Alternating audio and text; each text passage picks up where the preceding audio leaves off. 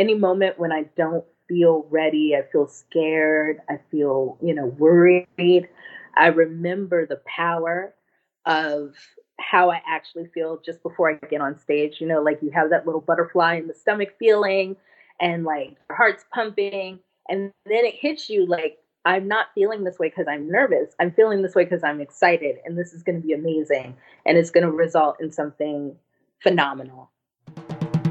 Whether you're a professional dancer or just started falling in love with belly dance, welcome to the Belly Dance Live podcast. Here we are diving deep into all facets of belly dance world that cannot be found in a workshop or an audience seat. Every week you will find new, honest, thought-provoking, inspiring and educational conversation with top leading professionals of our industry. I'm your host, Yana Komarnitska, and I am honored that you are part of our dance tribe. This episode is brought to you by the Yana Dance Club, online platform where you can get access to all my teaching materials at once. Hundreds of technique drills, multiple choreographies, themed intensives, full-length courses, everything you can think about, whether 20 minutes or few hours for practice, you will find a program that will fit not only your schedule but your mood as well. First 7 days are free, so check it out at yanadanceclub.com, link in the show notes. Hello, our dear listeners. This is Belly Dance Live podcast episode number 161. And today I'm very happy to welcome to the show beautiful Maeja. She's a dedicated performer, teacher, trainer, and workshop instructor with over 19 years of cabaret and folkloric Middle Eastern dance experience.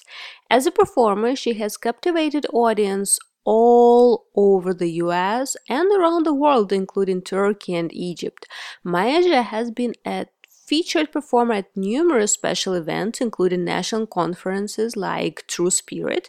She has graced concert halls, nightclubs, restaurants, and stages all over the globe, including the SF Pride Women's Stage, where she was presented a prize for her award-winning Shimis, as well as famous Egyptian TV show El Rakessa.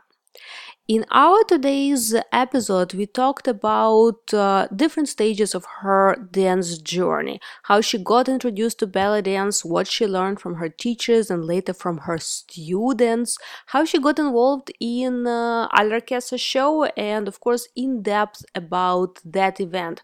In life of many people, there are some events that kind of split our life on before and after, and Al Rakessa show is one of these events that definitely can be described for Maeja as a life-changing event, as she referred to it too. And we not only talked in depth about all nuances of what was happening, what was the relationship between dancers, between directors of the show, the crew members, how everything was happening, was it choreographed, improvised, what was the schedule, what was the expectations from dancers, but also we talked about realizations after show and what happened after the show that was over and how it changed further dance exploration and dance journey. And as Maeja herself described her current state as a fresh start, I'm also very happy of timing of release of this episode as a good point to contribute to a fresh start by reviewing things from the past and maybe taking a different look at it to build up a new understanding, new approach, and new beginnings. So on this note, let's dive right into the interview. Welcome to the podcast. How are you doing today? I am doing fantastic, and I'm really happy to be here with you. I've been really looking forward to this interview for a while. Oh, glad to hear. I would really love to start with our traditional beginning, but very intriguing questions. Do you remember your very first belly dance class? So well. It's actually one of my favorite stories. So, my very first teacher, I was incredibly lucky with my first teacher. It was Elizabeth Artemis Murat, um, who is world renowned for her Turkish style dance and is also amazing at American Cabaret. And and it was amazing. Like, I looked up after I, had signed up for the class, I looked it up and I looked her up and I was like, oh my gosh, this woman has all these awards. And I was just like, who is this amazing person that I'm about to take this class with, right? Which, we don't always know when we first start something, like who we're going to end up with. And I feel like I just had so much luck in my path. So I get to the class, and I've always been a large woman. Even when I was young, I've always been a little bit larger than everybody else when I was in school and stuff. I always looked a little older. Thankfully, these days I look a little younger, I like to think. But when I was younger, I looked a little older than I was. Like at 12, grown people would walk up to me thinking I was an adult. So I was about 3 times the size of every other student in the class, literally. And I do the class, but I'm really nervous. But I had a great time. Like she's an amazing teacher, and I always have fun when I've taken classes with her for a long time. I kept coming back, even to the point at one point she said to me, like, "Girl, please stop coming to my class. You've learned everything that I have to teach you." And I was like, "No, Artemis, you have so much to teach me about life." So, because for years I just kept coming back because it just felt good. So at the end of the class, she said, "Can you stay after for a minute?" And I was really nervous. In my mind, I was scared that she would say, "It's really nice that you came, but this isn't really for you. You're a little too big." Like, I'd received so much discrimination at that point in my life. And so that's what I expected would happen. And I stay after class, and she says, "I just have to tell you, I've been teaching for decades, and this is so rare, but I need you to know that you're a natural dancer and that I want you, whatever you do, you have to come back. Um, like I can immediately see that, this is for you." I'm going to try not to cry because when I think about that story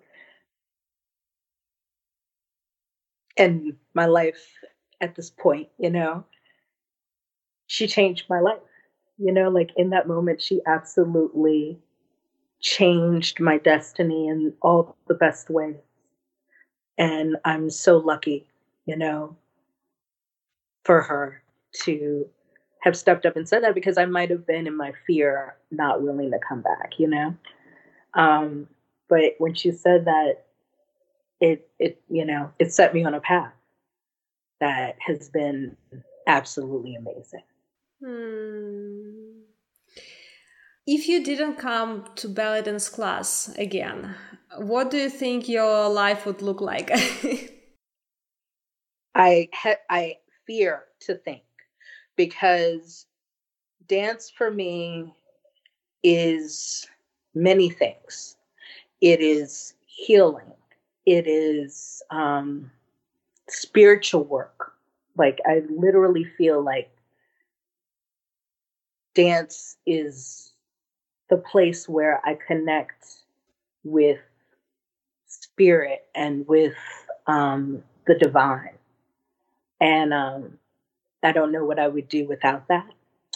Um, it, like in any moment when I don't feel ready, I feel scared, I feel, worried, I remember the power of how I actually feel just before I get on stage. Like you have that little butterfly in the stomach feeling, and like your heart's pumping, And then it hits you like, I'm not feeling this way because I'm nervous. I'm feeling this way because I'm excited, and this is going to be amazing, and it's going to result in something phenomenal. And and then I can shift that, that feeling of nerve into like, oh my gosh, this is about to be something beautiful. Like dance teaches me so many beautiful lessons. But more than anything, dance is also the place where I found wonderful people, who really understand just how profound it can be to touch an audience emotionally.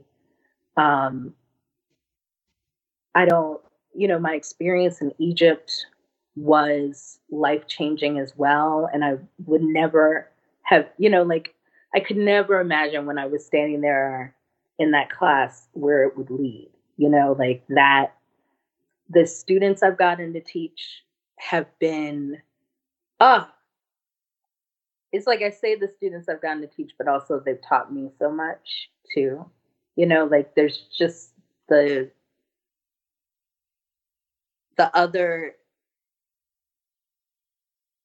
the other thing is, I've had two amazing teachers. I've had many amazing teachers. Oh my gosh, the teachers I've gotten to study with in my path.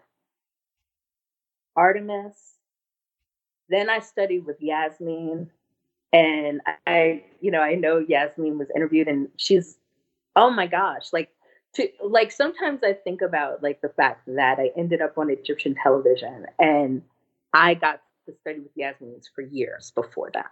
That's amazing. Artemis was interviewed too. Oh yay! I love it. I gotta go listen to those episodes. What were the most valuable lessons you learned from your students? Because you mentioned that they taught you too. Yes, courage. I learned courage. One thing about having had my first teacher say to me, like, this dance is for you, was that I've always felt, not, I wouldn't say I've always felt confident. That would be a straight lie, but I've always been assured that, like, oh, I've got this. You know what I mean? Like, there's something, like, I could keep going. I've got this. I have a real instinctual feeling about Egyptian dance and about Turkish dance. Like, the rhythms hit my body, and it's like bam, right? And not everybody has the same relationship to rhythm. Not everybody has, like I used to dance all the time when I was a kid. Like I loved dance from a very young age. Anytime I was sad, I would come home and I would immediately start dancing. Like that dance has always been this place where I emotionally connect. And that's not true for everybody, right? And watching people break through their fear of of being present in their bodies is, and taking people through that journey of, particularly I have to say during the pandemic.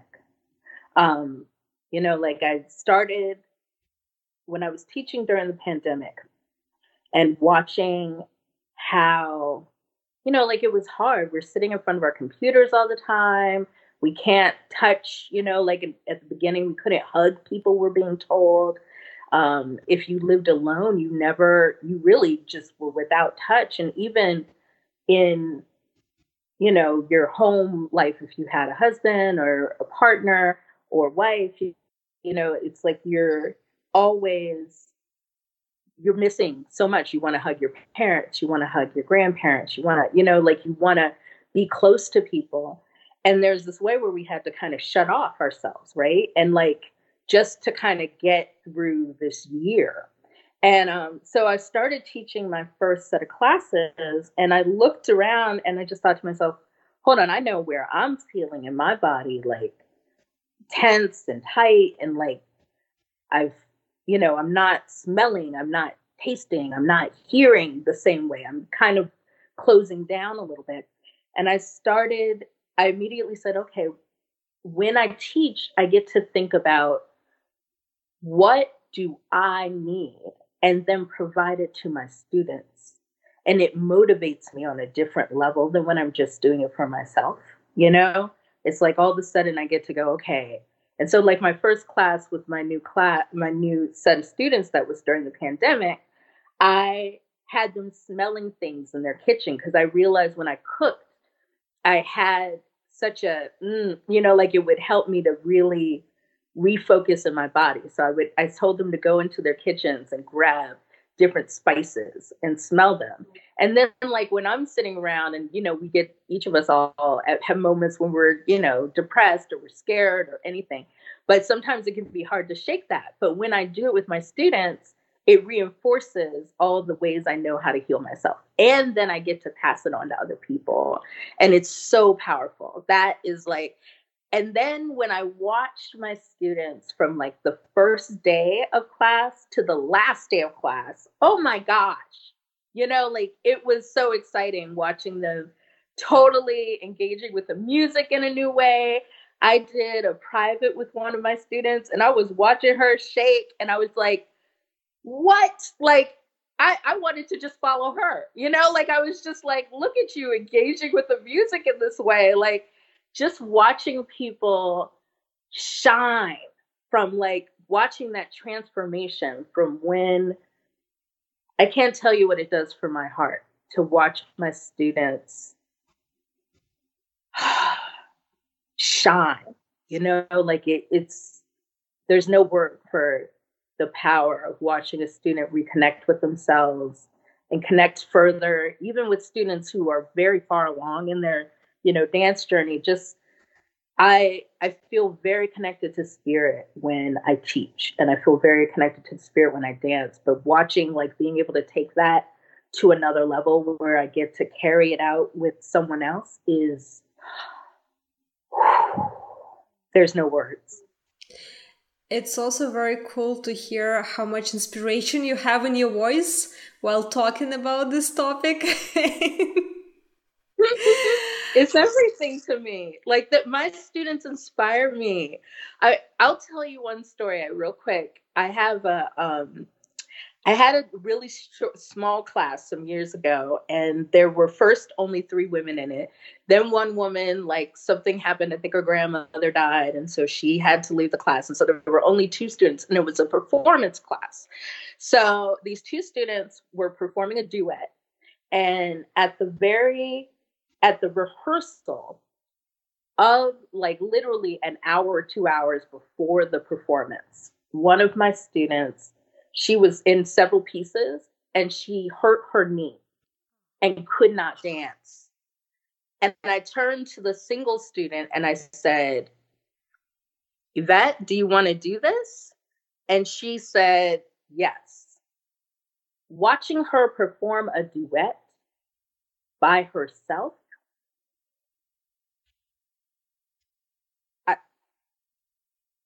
I mean, really, think about that. All of us as dancers, think about if you had set a duet with someone, and then all of a sudden, it's like, oh, no, we're not doing that. And one of the things I like to focus on with my students is teaching them how to do improv, because I feel like it's, life always throws things. Like my first performance I did for money, the music was different than what I practiced with. But because I knew improv, it's like, and there's nothing like dancing with a live band, right? Like, there's nothing like it. It is, if you really can get into the moment with it. So I feel like improv is so important for our dance form. So, one confirmed, like, yes, this is what I always want to do for my students, because things happen. Life is never certain. And but also just her bravery as, like, an early in her career dancer to just step out and say, okay, fine, I got this. Let me just do this. I inspired to infinity. Do you know what I'm saying? That's the joy that brings me, to see my students be so courageous. And it's like when I'm in a moment that I need courage. I just have all, like they are my inspiration. I get to look back at the moments that I watch them just say, I'm doing this. And, you know, y'all can't see the smile on my face, but it's just, ah, it's Well, amazing. your students probably also feel that they have a very amazing teacher behind their backs supporting them.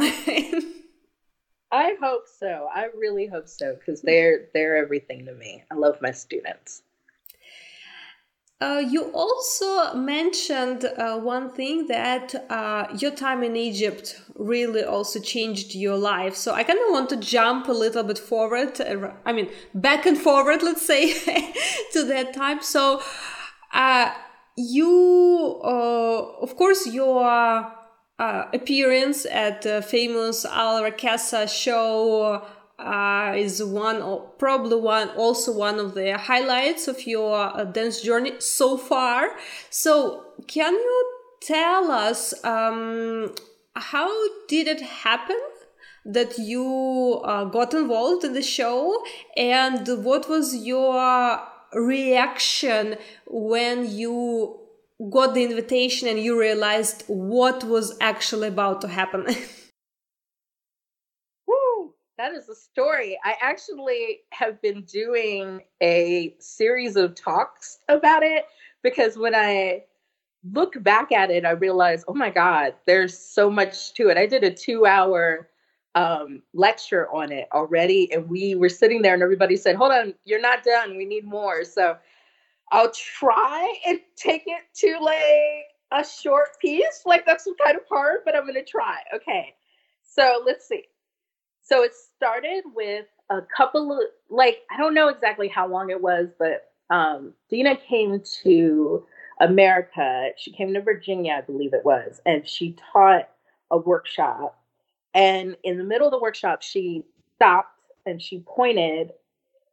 And I knew it was at me, but the woman right in front of me thought it was her. And so, and immediately was like, it was me. And I was like, I think it was me, but I don't know. So I didn't say anything because I didn't want to, be rude. And I wasn't sure. Like I just didn't know who it was. And but Dina pointed and she said, you, you have the feeling. And I I knew it in my heart. I was like, she's talking. But I just was like, okay, well, I don't know. So, the workshop was amazing. Dina is, as everybody knows, phenom, and little did I know how much I would get to know even better, how much of a phenom she was. But at the time I was like, oh my God, that was a great workshop. And did that happen? Maybe that happened. So I kind of thought it did also because I met Fifi before that. And Fifi had also said to me that I had really amazing musicality. So I was like, I think, it might have been me. So um, and then like, I feel like it maybe was 6 months to a year later, I got a message on Facebook from a woman named Hawaya. And she said, hi, I'm Dina's friend, manager, I can't remember exactly. And Dina wants you to go on this show. And I saw it and I literally thought, this is a man in his, garage writing me. Like I was like, this is not real, right? So but I called up Yasmin and I messaged dancers I knew in Egypt and I was like, hey, like, is this real? And I got a couple of answers that were like maybe, and then I got some answers that were like, no, this is definitely spam. And then one of the dancers who I messaged, who had said this is spam, messaged me and said that her manager had pulled her in for an interview for the show. And I was like, oh, it's real. So but I also still was feeling cautious just because it seemed too big to be true. So the way I handled it was like, I'm asking for my leave, I'm doing all the things, but I was like, until the moment a ticket is in my hand, for the plane ticket. Until they send me that ticket, I'm at, this could be anything, right? Even as I got on the plane, I thought this, like literally, even though I had the ticket, I get on the plane and I was like, who knows what'll happen? But I've been to Egypt before. I know where to stay. By the way, I recommend Victoria Hotel. I love them when I'm staying as a dancer. I feel like they're really nice. But I said, let me just get on this plane and we'll see. And then I'm doing my makeup on the plane just in case there's cameras when I get off, and getting my hair together. But I still was like, even until the plane set on the ground and I got out, I was like, we'll see. There might just be, it might be some randomness. And then when I got off and there was a camera crew and someone interviewed me, I was like, OMG, this is real. And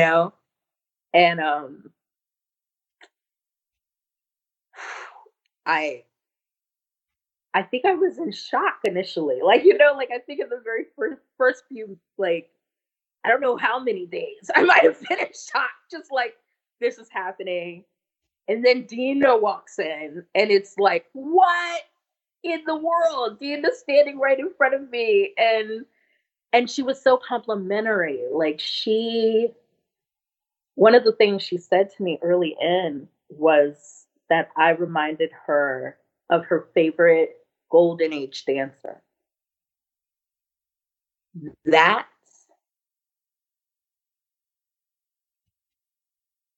Moments like that. When I started doing Egyptian dance, the primary thing I wanted was to know that the quality of my Egyptian dance would be such that Egyptians would love it. Like that to me felt like the most important thing. I did not want to offend anybody culturally. And I wanted them not just to not be offended, but to enjoy, to, like to give the gift that they had given me of this dance, which has changed my life, and to give it honor in the way that I felt like I had been given a huge gift by it. And when Dina said that to me, it was like a lock, like it was like someone turned a key in a lock, and it was like, you did it. You did it. All those years of practice and study and listening to rhythms and music, like it, and more than anything, I feel like with Egyptian dance, it's about spirit. It's about connecting with a spirit that is that dance. And it was like, you did it, kid. And that, I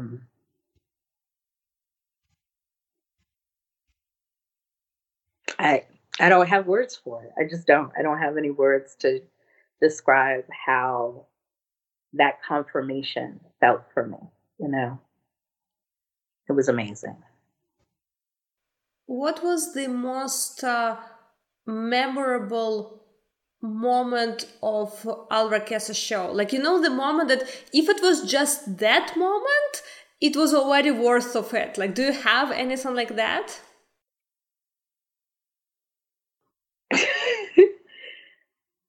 Ask me the question one more time because I need to think about it. I really want to think about this question because there's so many moments. Like, it's when I tell you the story, like there are moments that were shocking. There are moments that were confirming. There were moments that broke my heart. There were moments that saved my heart. There were moments that were the most fun. So ask me the question so I can really pick a moment. We can narrow it a little bit. I understand that it's an experience of it's a lifetime experience already. Just one that show, so I understand. You mentioned something intriguing. The moment that saved your heart. What was that for you? Oh, that's a beautiful question. Um, Dancing with Dina's band at the end.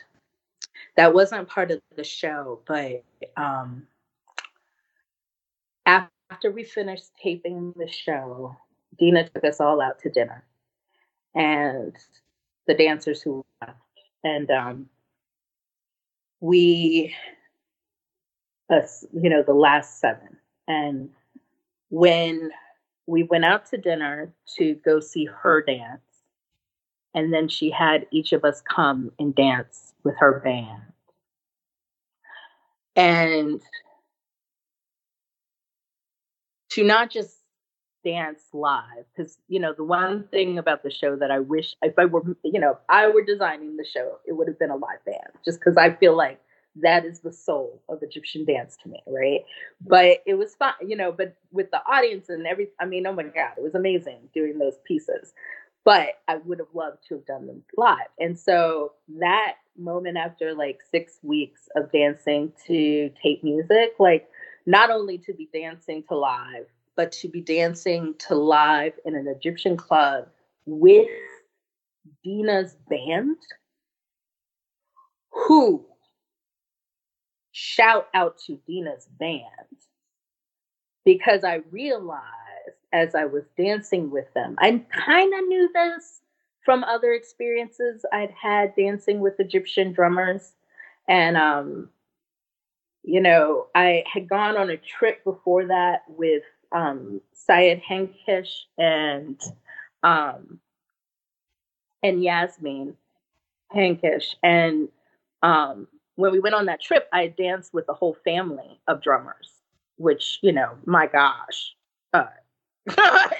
like the Henkesh brothers are, and people don't even know about the Henkesh sons and grandsons because, they recently lost a grandson. And so just, I want to take a moment to just honor him, because I know that was a big loss for their family. But I also have to say, dancing with the whole family of drummers in their living room, like, oh my God, right? So I knew one of the things that I learned in that experience was that when you dance with the Egyptian musicians, unlike in America and some other places, though I shouldn't say it's not across the board. Like, I have definitely met musicians who understand this, but the thing about Egyptian musicians in a professional setting is that they follow the dancer. And not just, but I shouldn't, and follow isn't the word. They work with the dancer. It is a communication that happens between you and the musicians. You are building something that is bigger than both of you. Not both of you, because there's a huge band, but you're building something that's bigger than just you, right? You're building a relationship in the process of dancing with the band. And but sometimes you meet musicians who don't honor the relationship. Like, they're just kind of, I'm playing for me, it's great. Dina's band, it was like dancing with, the level of experience. Like, these are people who started learning at the feet of their parents, who learned at the feet of their parents, who learned at the feet of their parents, who learned at the feet, back and back and back. So it was like dancing with ancient wisdom, like literally in music form, dancing with ancient wisdom in music form, and the best of it. Like the best of it. And the experience of what we were creating together, and the honor of being able to dance with her band, that was it. That was the top moment. Why did you describe this moment as the moment that saved your heart? What did it mean for you? I think, when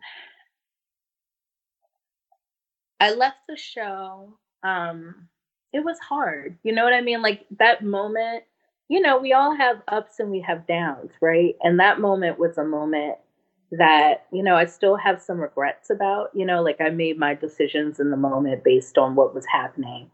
I feel like, I really wanted to share something, but it wasn't received the way I had wanted it to be received. So I felt concerned that I might have dishonored everything that Dina had tried to share with me. I was concerned that maybe I'd offended her, and I think that night and that moment on stage with her band, I was like, no, that's, like this was one moment and it was a show, and it has to go the way a show happens because there's a show, it definitely was a reality show, like as well as a dance competition. So there were aspects of it that, I look back now, several years later, and I'm like, oh, this was the, like certain things happen that were part of building a drama,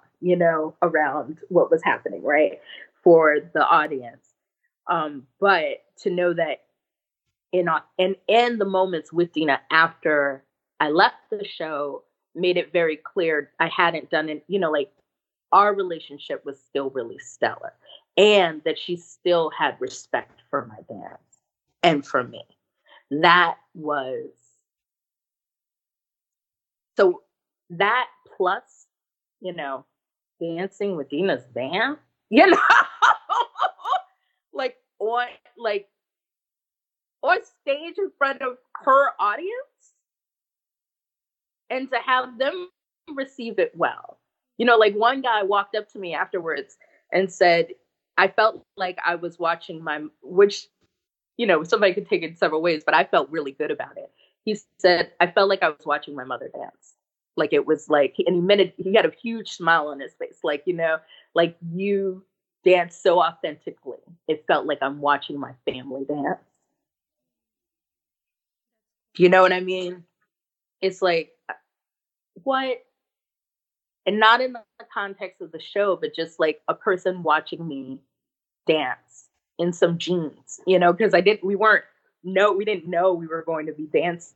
So we were just in our, regular clothes for going to the club, So I just had on it was a cute outfit, don't get me wrong. But like I just had on some jeans and a cute little tight t-shirt, but for him to then be like, it felt like watching, like you were so authentic. It felt like watching a member of my family. We were like, what? Like it was like, oh, yes, I had this moment of dancing fusion in a situation when I look back at it, I wish I hadn't. But it did not, like, it's like, no, you still do what it is that you wanted to do, which is to honor this dance form fully. During the show, each dancer had staged performances. So it was you were with supporting dancers, some story, some decoration. So how much of that was coming from you? How much was maybe Dina's decisions, and maybe how much was directors of the show? So how much freedom did you actually had on stage? I love this question because I'm going to tell you a story. You ready for this? So, all of it was me. And I'll tell you why I know all of it was me. Two things. One, when I was selected to go on the show, they said, you have 2 weeks, right? It's going to be 2 weeks. And it was great because I had 3 weeks of vacation. They said at max it'll be 3 weeks, but really you'll be there for 2 weeks. I ended up there for 6 weeks, right? I ended up there for the whole taping of the show. And my office, I only had 3 weeks of vacation. So as the show kept going on, I kept getting these calls from my office like, so when you coming back? And I was like, I'm still here. They're still taping. I'm still doing well, and I don't know when I'm coming back. So at one point, I pulled aside one of the producers, and I was like, particularly the guy. It was the guy who I talked to before I left, who told me, 2 to 3 weeks. And I said, dude, I'm still here. Like, when am I going home? And he says, well, we didn't think you were going to be this good. And I said, what? And he said, yeah, we didn't think you were going to be this good. If you want to leave the show, you're going to have to dance not as well. And I looked at him and I was like, so I'm here representing for Black women. I'm here representing for fat women. I'm here representing for myself and for my ancestors and for my teachers and, and for my students. Like, what are you talking about? I'm not going to just throw this, because I'm supposed to go home. And so it was at that point, but what really hit me was, no, they didn't plan for me to be this good. Like, they had a plan for what my dance performances were going to be, or what they thought they were going to be. It did not go according to their plan. What I did notice after that was that my pieces got a lot harder. They got a lot harder. And I'll tell you how hard they got, which is another way you'll understand that this was not like, it wasn't like these were choreographed by anybody on the show. So I had one piece where most of the time how we did those staged pieces, because there were other dancers, is you would arrive on the stage and you would arrive on the stage, right? I would do like run throughs, like they tell you what your song was. I would go find the lyrics of the song and see if I could find some history about what it meant culturally. And then I'd practice it over and over and over and over again, right? Because after the first one, I didn't even know they were going to have other dancers on the stage. The first time I did my performance, I had no idea. And but I figured out, this is really going to have to be improv because I don't know where these people are going to be. And so, like you didn't know, like it wasn't like we choreographed where it was like, okay, we didn't spend weeks like performing it with those people. It was like you would get to the stage having practice. They would then be there and maybe they circle around. You get told like they're going to circle around you right now. They're going to step right here. They'll be over here. And then you'd have to perform it right at that moment with that. So in a lot of ways, it had to be improv. You know what I mean? Like you really had to work around what they had already planned. They would be choreographed. You had to work around where they were going to be. So anyway, so most of the time, though, that's how it would go. Like you would maybe at most, you might get 2 run-throughs. Most of the time, we got one run-through with them, right?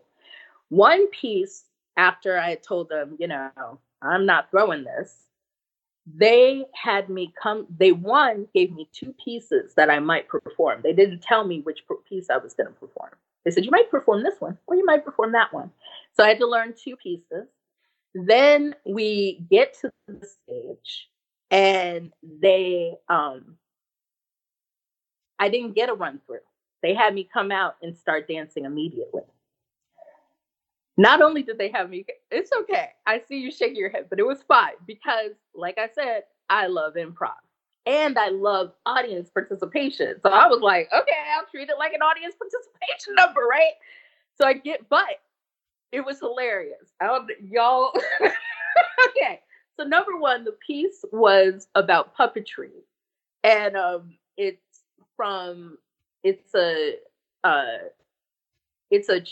actually was a piece where the children, everyone has seen it, and the children, like everyone would have watched it as a child. It was like a child's puppet piece.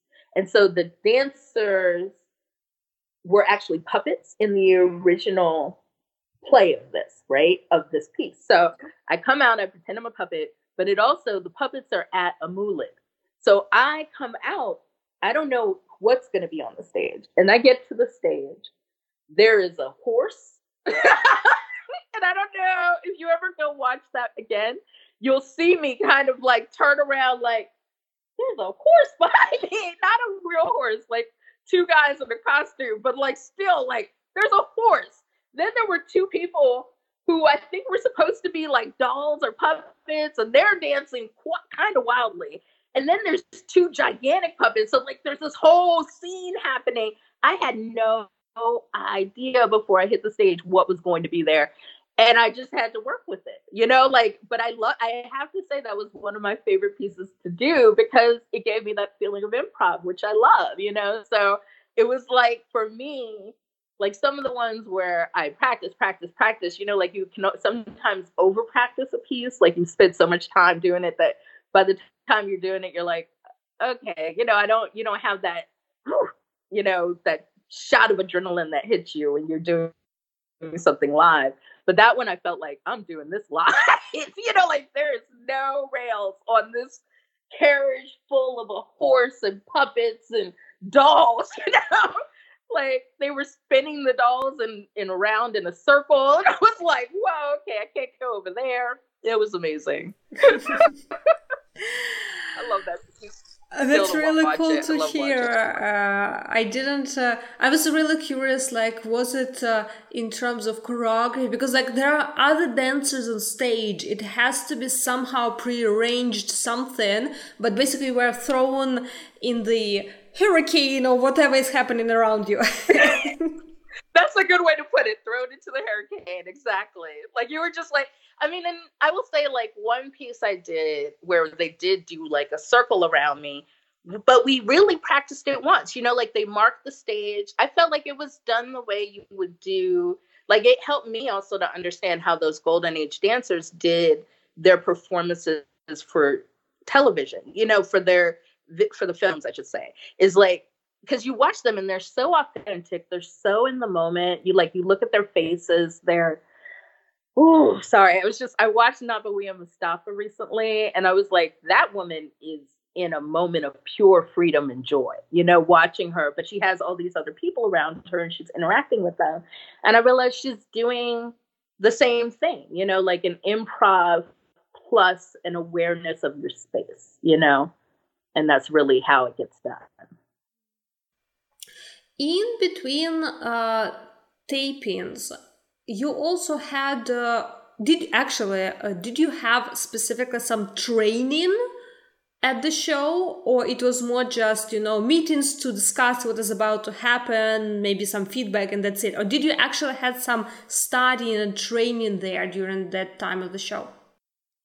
So yes, we did two different kinds of training. So with all of the court, like you'll notice that there's several pieces that were all of us dancing.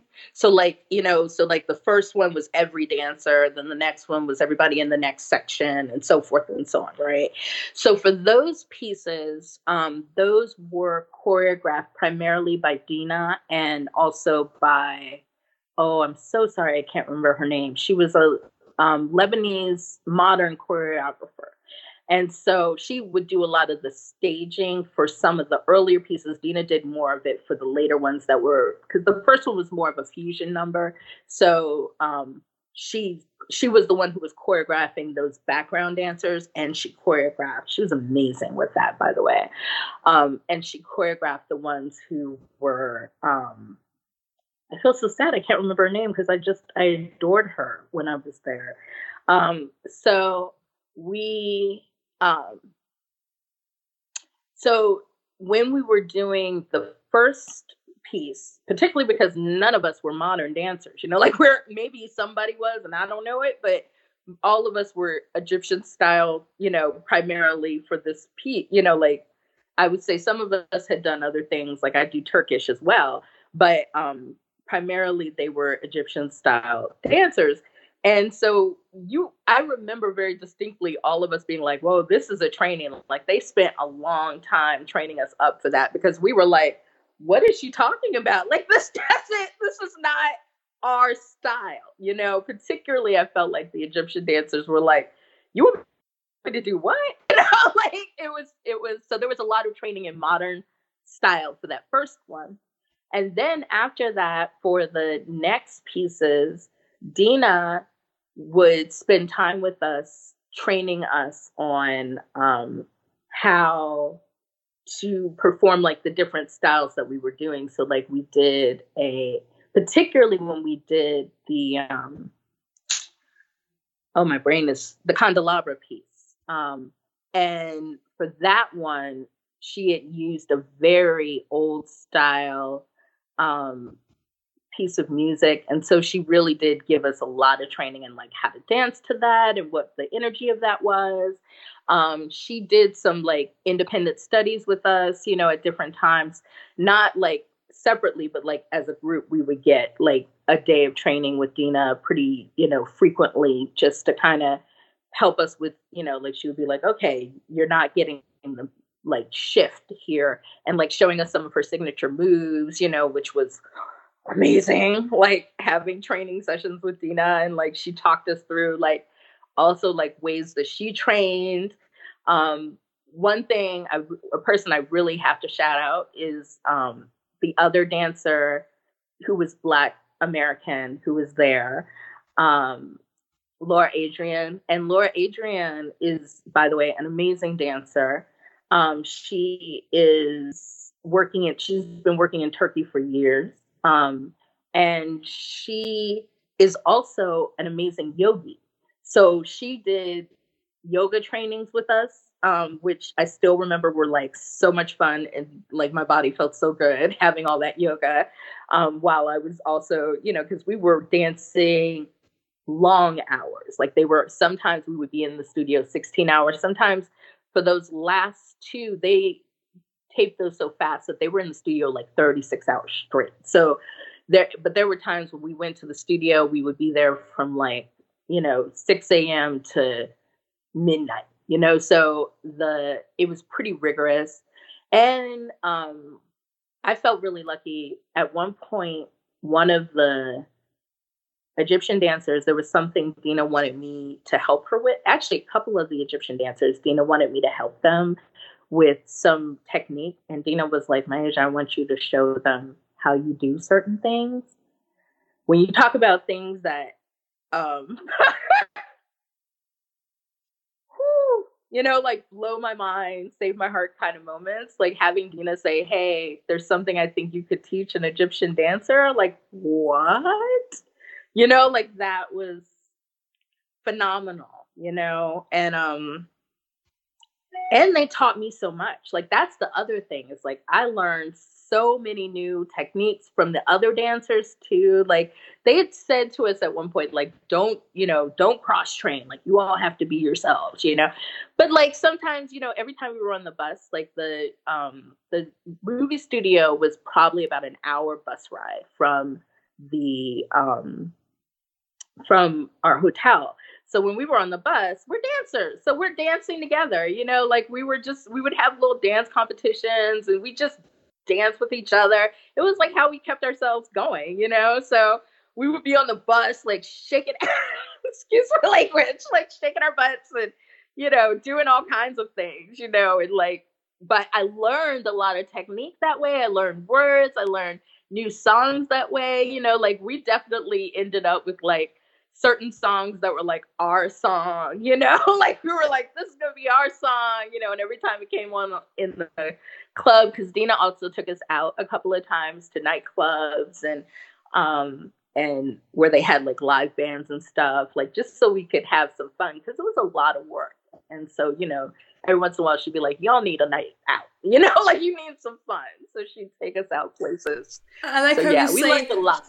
I like how you say like the dancers need to a night out, meaning going and dancing more.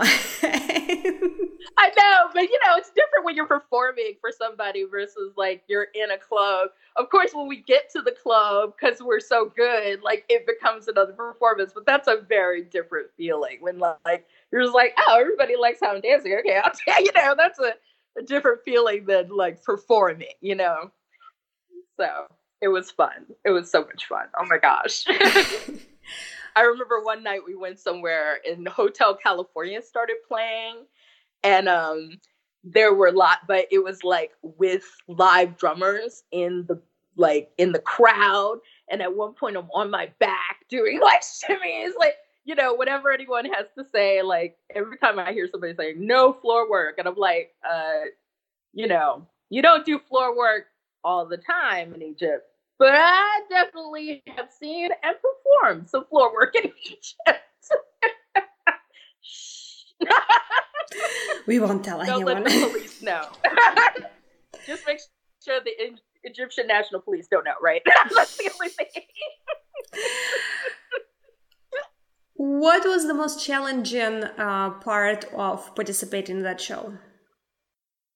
Homesickness. You know, I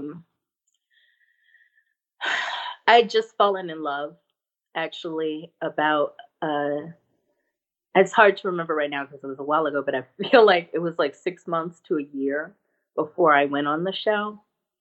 And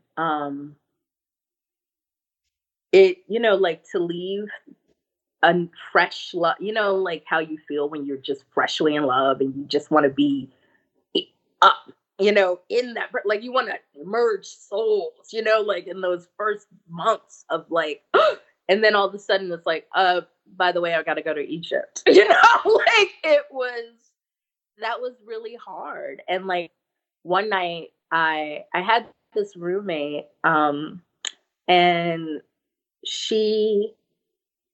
we didn't like, my Egyptian was like, I know songs, I know greetings. There was a little boy in a pool one day who was teaching me numbers. Like, like I had, like I know the words that go next to a song. I'm sadly have not done enough study of Arabic to know more. I need to do more. And though I learned a lot while I was there. And my roommate didn't speak English. And so, but we found ways to communicate. And one night I was just, the homesickness hit me so hard. And I was laying in bed and I was crying, and she went out and she got me this Egyptian dessert. I wish I knew the name of it because it was amazing. It was like white and fluffy and cake. And she hand fed it to me, and she was like, stop crying. And like, she was so sweet to me, And I used to make her tea in the morning, and it was just like, so like, like that was heartbreaking, but it was also like, she was amazing in helping me through that, That's awesome. That's also those memories that are so valuable, and they are like treasures. Not only the dance and culture and experience, but also this connection with people. That's awesome. Oh my God. The other dancers were Sahar. Oh my gosh. I had so much fun with Sahar.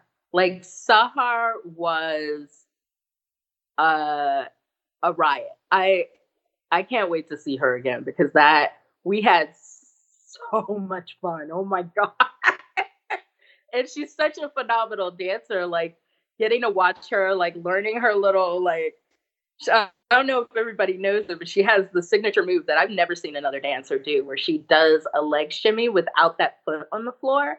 And learning that with her, and then learning, like, I think also like the time to learn, not just dance, but also I feel like being immersed like that, I learned a lot about the soul of the dance and the soul of dancers, and also about like why they do the things they do. What is the culture that they're dealing with? What is how they get treated by people in the general public?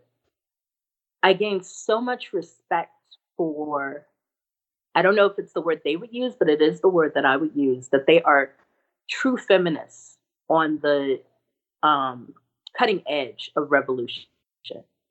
Like there is this particular oppression of women that happens there, and particularly of women that own themselves. And when it's like, I feel like sometimes I'll see people online and they'll be like, oh my God, why is that Egyptian dancer wearing that? Or, one of my favorite people I met there was Farah. And like, you'll see Farah on dance online, and she's like so sexy, and she's got these tiny little costumes, and and every time I watch her online, I'm reminded of what I learned, which is that every time they do that, every time it's one, it's a risk.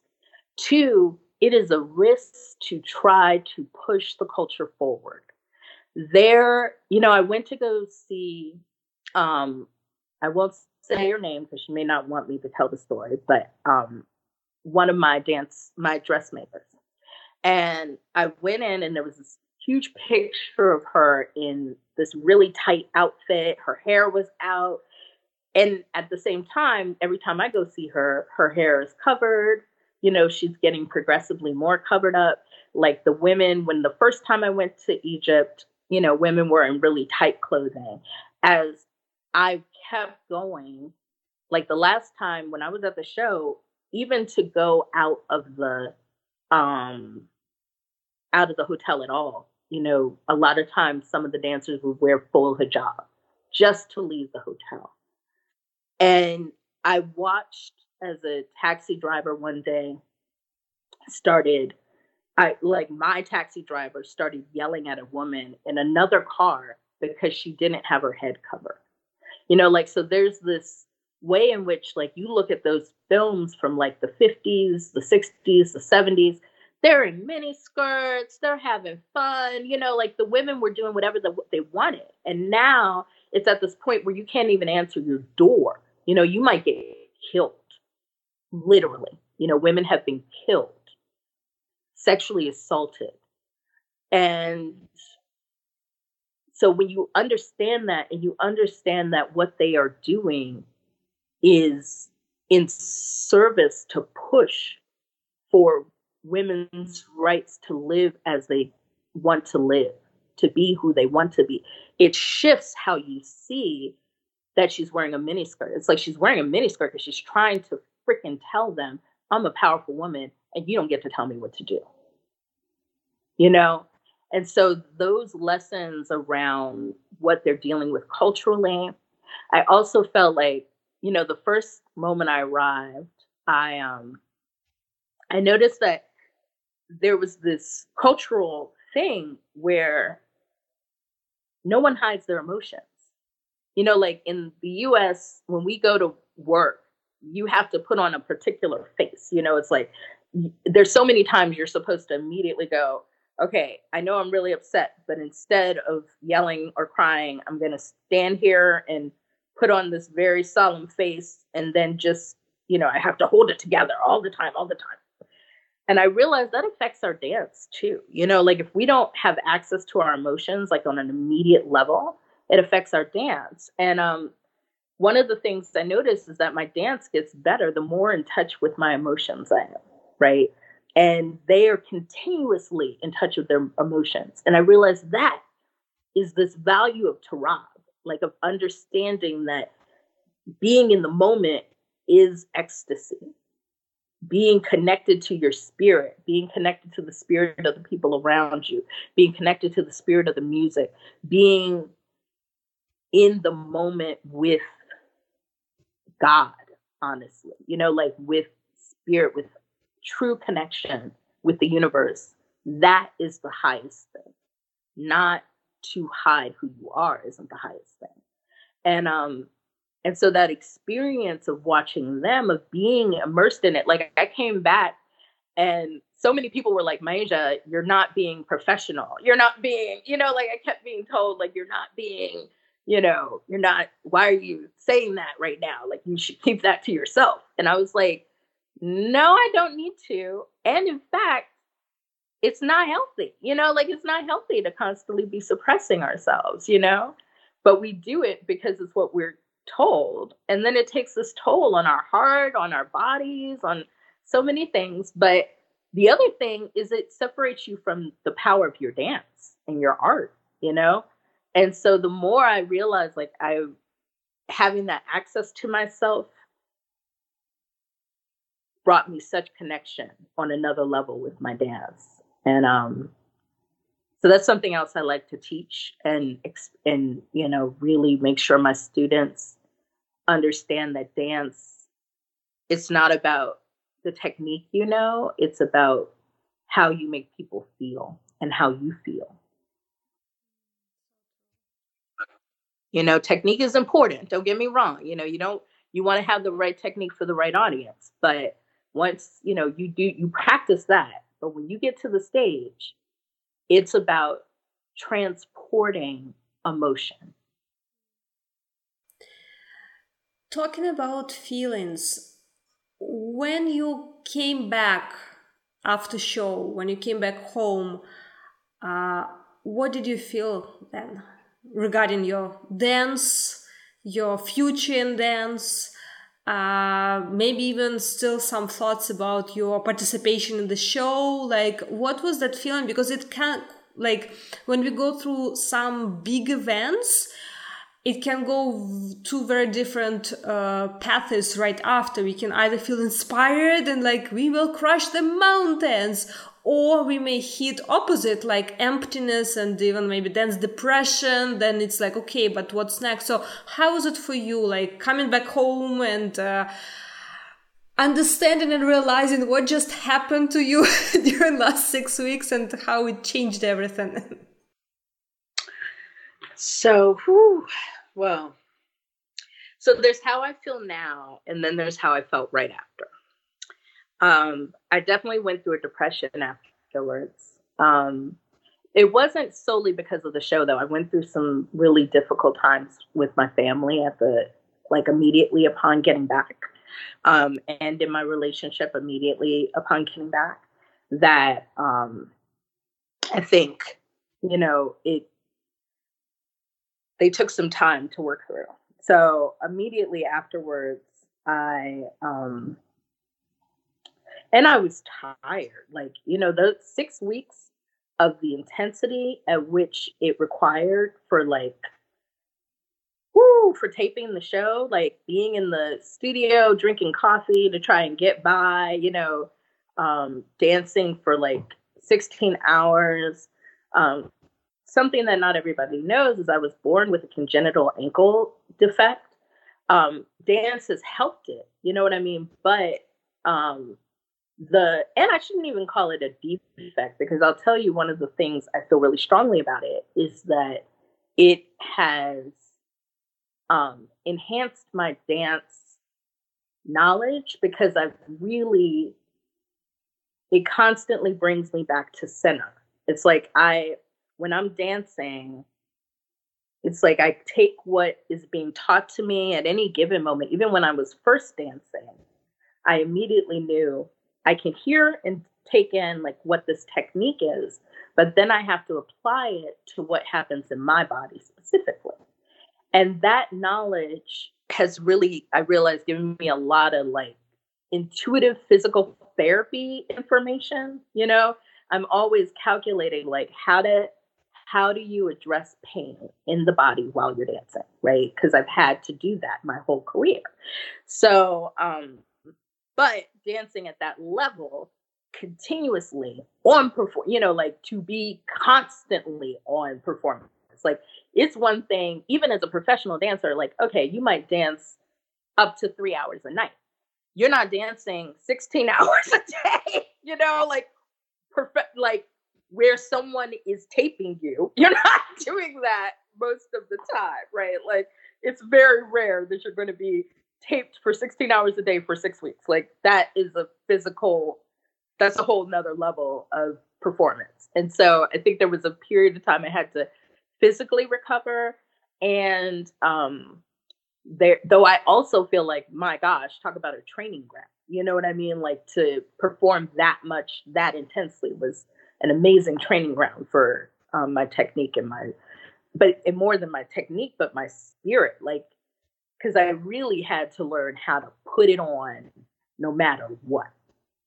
How do you put it? That's something I also like to teach my students, is how do you, when you're not okay, when you're not happy, when you're not feeling good, how do you get yourself into the place of, I'm ready to do this, and not just do it with a grimace on my face, but do it with a sense of joy and pleasure, and, still carry through the emotions. So that's definitely something I also like to teach people, is how do you bring it in those moments when you're I'm exhausted, I'm on my, 10th cup of coffee,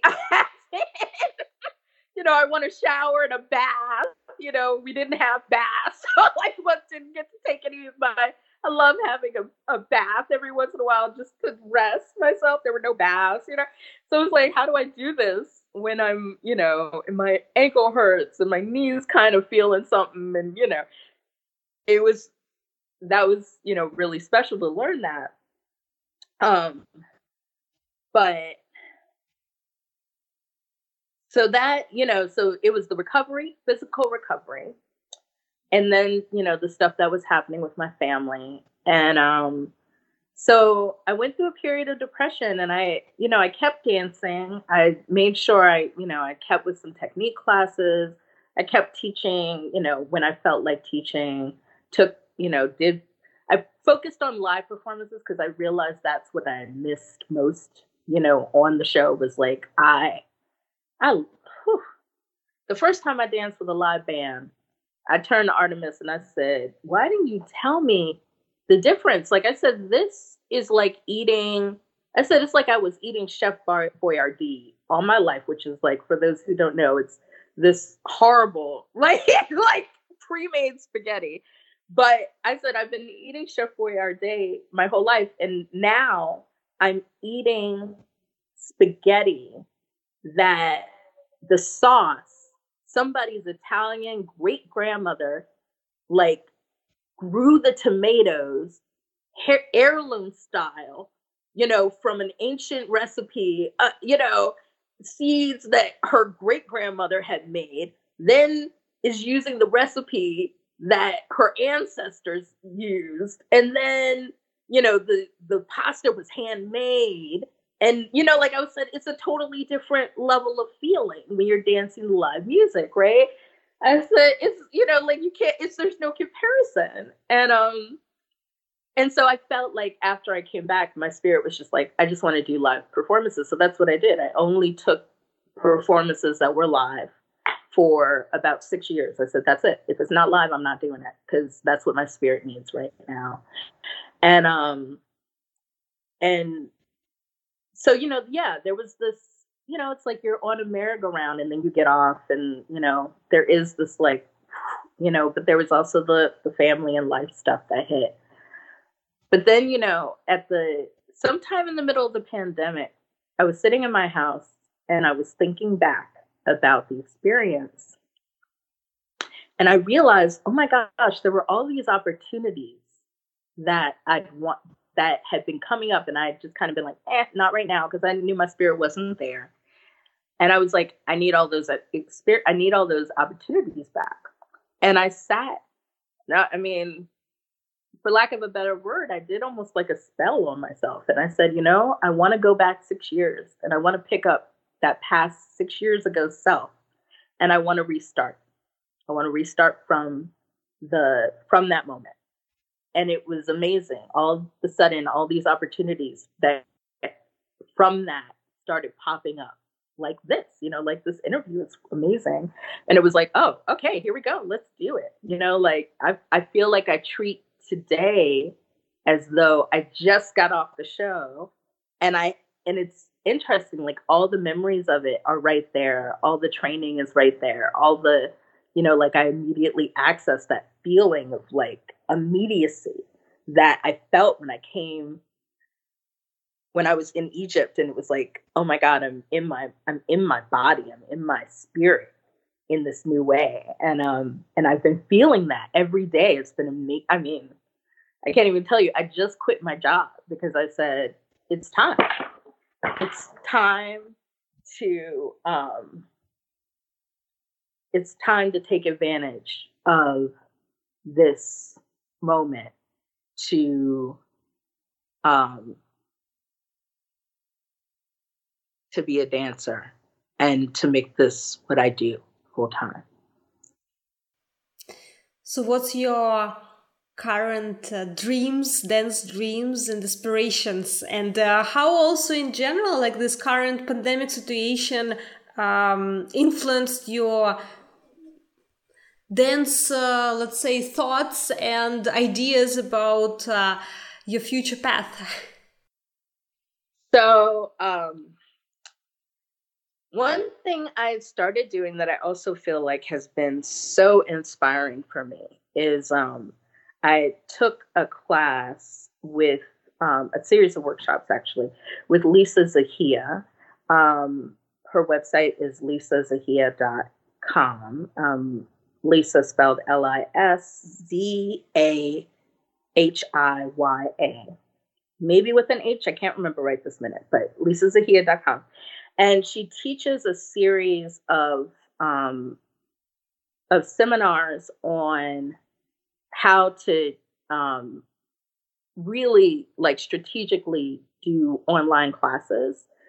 She pivoted at the beginning of the pandemic from owning her own studio that she had had for years to only doing online. And it was so inspiring. Like I was like so clear, oh my gosh, I could be teaching people anywhere in the world. It's like one thing when I'm only teaching, in the 60-mile radius of Baltimore, but it's another thing if I could teach anybody in the world at any given moment. I said, hold up, this is actually, like there's this way in which we often think of COVID and the pandemic as like the worst thing that ever happened. All honor to the deaths, my gosh, the horrible deaths of this time, like that, yes, that is something to mourn. But at the same time, I feel like the opportunities that were right in front of us that we weren't even paying attention to have also been so clear. It's like, oh my God, I could be teaching like like 5 years ago, I could have been teaching anybody in the world, but I didn't notice it. You know what I mean? 5 years ago, we could have been talking the way we're sitting here right now, right? But we weren't doing that in the same way. I mean, I'm sure some people were, but in America, I don't think we were. I think we were isolating ourselves in some ways, so we didn't even notice we were isolating ourselves. And so, as the pandemic hit, there was also this way where like, initially there was the shock. And then all of a sudden I was like, hold on, I'm talking to my friends in Australia. I'm talking like my birthday party. I did my birthday party online and I had Rada Henkish drum for my birthday party. And I'm dancing with Rada Henkish at my birthday party. And it's like, and I didn't have to put him on a plane and fly him to DC to do that.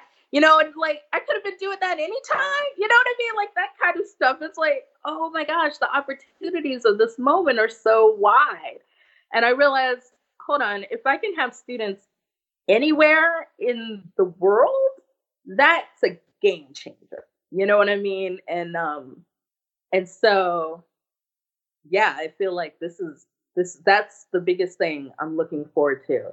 I'm also looking forward to when the pandemic is over, like getting, doing some international workshops and doing international teaching. But in the meantime, I can do it, and that is so exciting. That's like, to me, that's what I'm really excited about right now. Well, in general, can you tell our listeners where they can follow you, where they can find new updates about your current and future dance journey? Maybe you have favorite like social media or any other source where you share what's going on. I can be found at Myasia Dances or Myasia Rakasat. If you look either of those up, you'll usually find me. That's MIASIA RAQASAT. I used to go by Myasia Dances, and then I noticed that Facebook was targeting dancers who had that, so it's such and such dances. It was at the point when they were like, you can't have multiple profiles. So I changed it to Rakasat after I went to Egypt. It felt like it fit me. I've always felt like dance is the center of who I am. Like that's what I came here to do. It is the way I heal, like it is the way I love to heal. I told you this, off camera, but I'll like to tell it again, which is that my favorite thing, my favorite compliment always is that I've helped someone.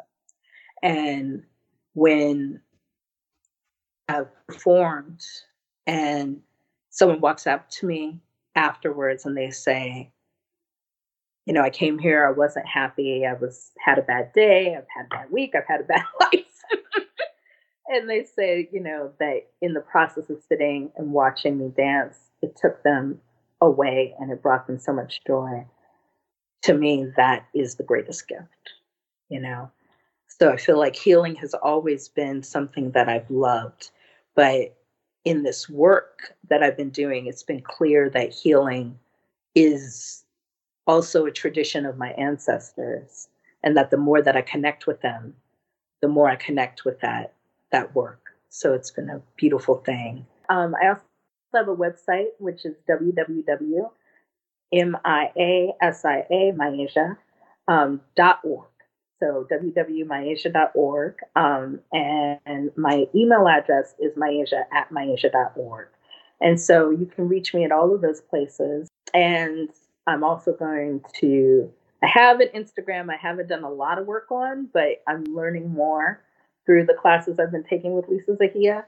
So I will be updating on Instagram as well. I realize I'm about to hit 5,000 on Facebook, so I can't really take more friends right now. So I need to really transfer to Instagram so I can, you know, take advantage of new opportunities and new friends. Yeah, so that's what's happening. Well, I'll definitely make sure to add links to your website and social media to the show notes. So all our listeners, you know, you can easily find all that links and information and connect with our beautiful guest. And before I sum up and ask you our final question, I also would like to thank you for taking your time and sharing your journey. And I kind of feel like it's a perfect time and here, that we are chatting right now, because originally, I think I was trying to message you 2 or 3 years ago, but I guess it wasn't time right back then. And now, like, it's a fresh start and new dance adventures, which I wish you good luck with all your new project ideas and dreams and all that energy that you have now pouring back in dance and life and yourself. So good luck with that, and very excited to see your future adventures and achievements. Thank you. And yes, this is the perfect time. I feel like, you know, I feel like an oyster that just opened up, you know, and everything has just been moving at a new pace in my life in the perfect way. And yeah, 2 years ago, I was, you know, in a relationship I was in the midst of trying to figure out. It was quite a complicated time. So I'm glad we are talking now when I feel fresh and new. I mean, it's perfect timing. You know, I just left my job. I am starting this new adventure of doing online classes, which means that I can reach people everywhere. And it is, you know, I'm ready. I am ready. That is very exciting to hear. That makes me giggle because do you have a quick second? I want to tell you one last story. So, I don't know if you all have watched the clips, but there's one of the things about doing a reality television show is that, you know, sometimes they had these little things that they would add in that you'd be like, hold on, we're not performing now, you want me to walk down a hallway and stroke this curtain, you know? Or other bizarre little things where they're like, okay, now you're going to sit in this chair and we're going to stand behind you and we're going to ask you questions and you're going to answer them. And so there was one moment where they had me sitting in this chair and they're asking me the questions, I'm answering the questions. And then all of a sudden the guy comes up behind me and he's like, okay, so I'll stand behind you and I'll go, are you ready? And then you have to get up and walk into the darkness.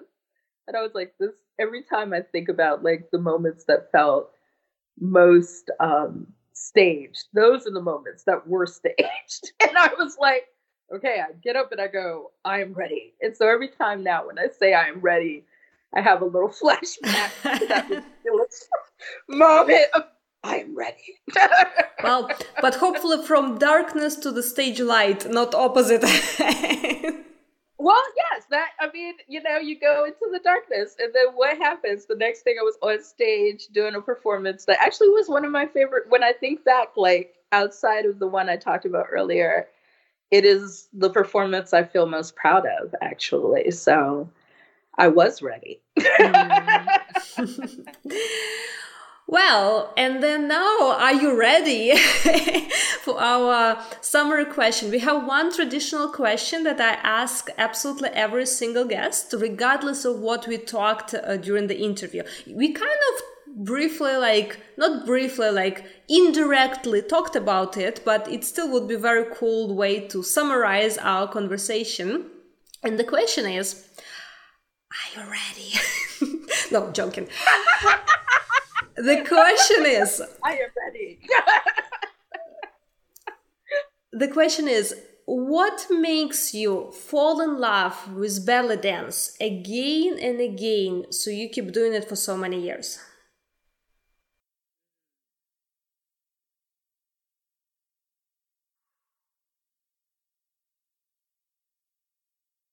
I have two answers.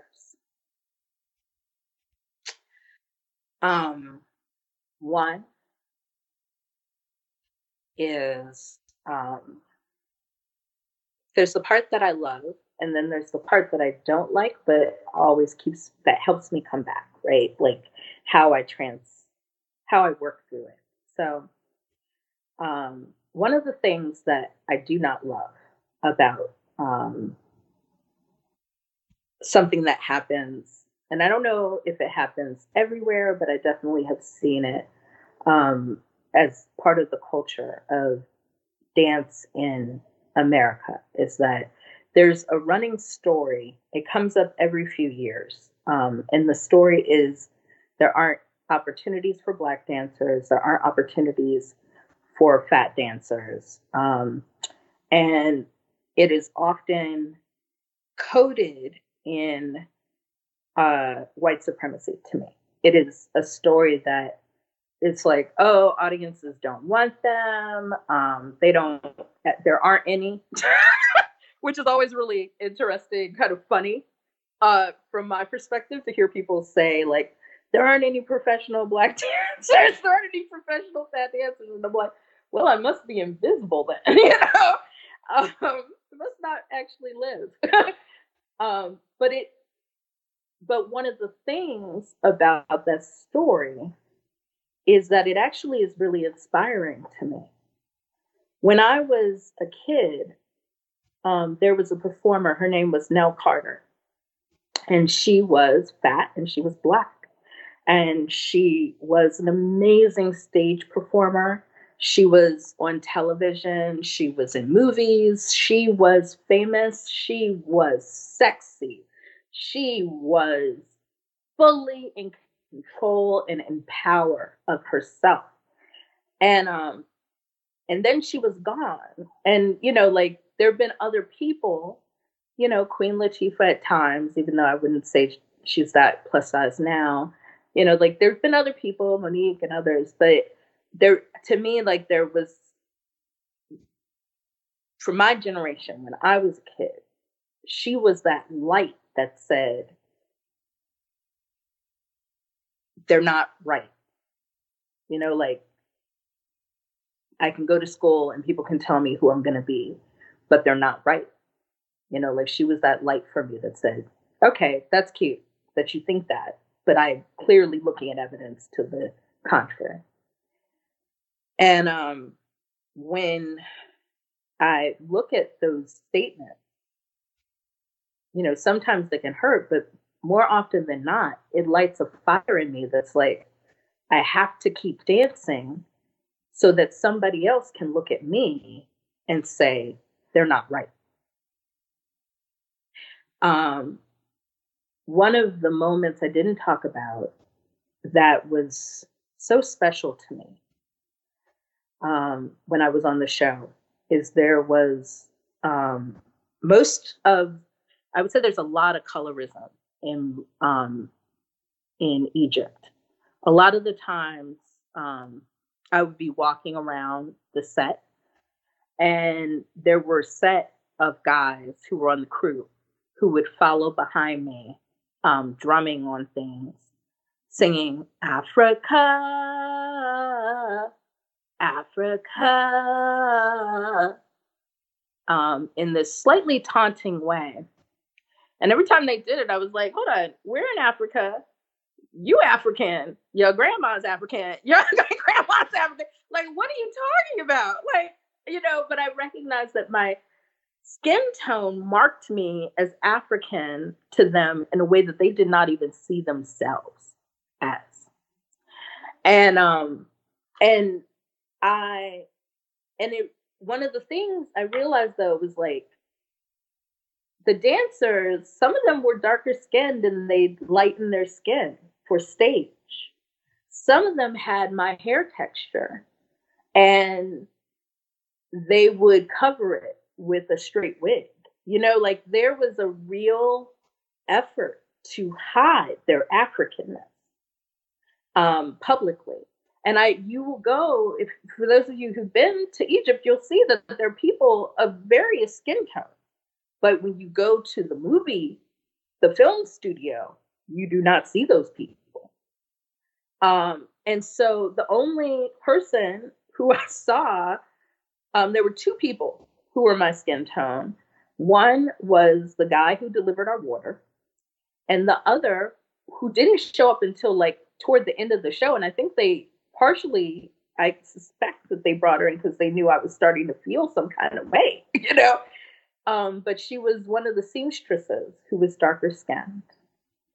And one day, I think it was the day I got kicked off, she walked up to me and she clasped my hands and she hugged me and she said, I am so happy that you are on this show so that my daughter gets to see you.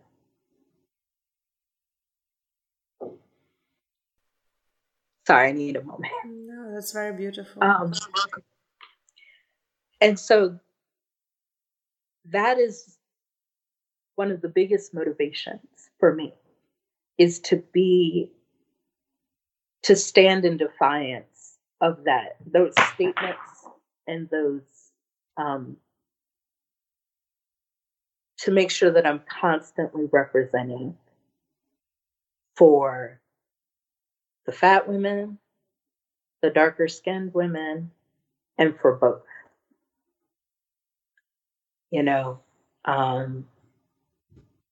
And to do so in excellence so that they know that it's there for